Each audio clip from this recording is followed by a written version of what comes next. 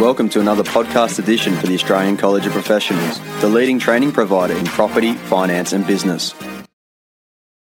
This podcast on capital gains withholding tax was created by the Australian College of Professionals on Friday the 14th of May 2021. This past fortnight at Australian College of Professionals, we have had a few questions relating to capital gains withholding tax, which was legislation that was introduced in 2016.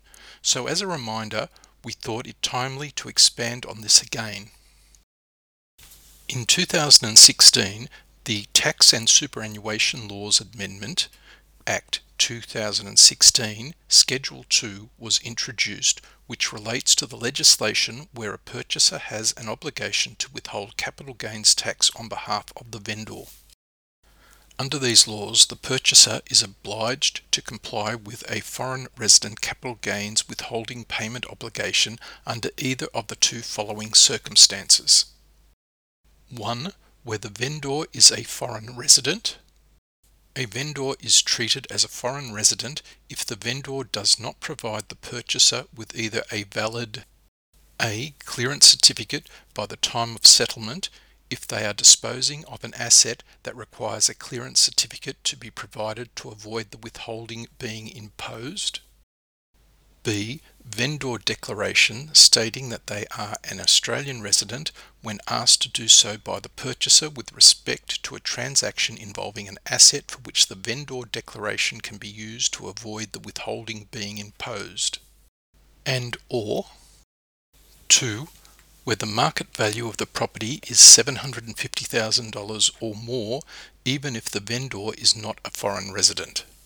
Unless the vendor supplies a clearance certificate from the Australian Taxation Office, the purchaser is required to withhold 12.5% of the sale price, a non-final capital gains tax contribution at settlement.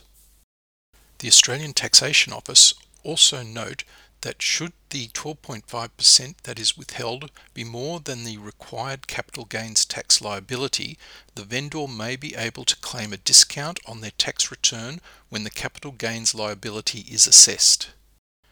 The types of taxable Australian property this law applies to include vacant land, buildings, residential and commercial property, leaseholds and strata title schemes.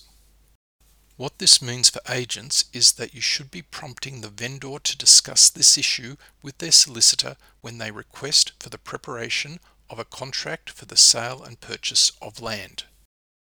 Whilst it is not your role as an agent to provide any level of advice around this issue, it is certainly good agency practice to mention to all your vendors whether they are foreign residents or not, so they can discuss this issue with their solicitor conveyancer and be prepared for settlement.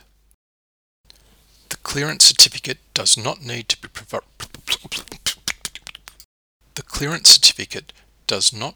provided until settlement.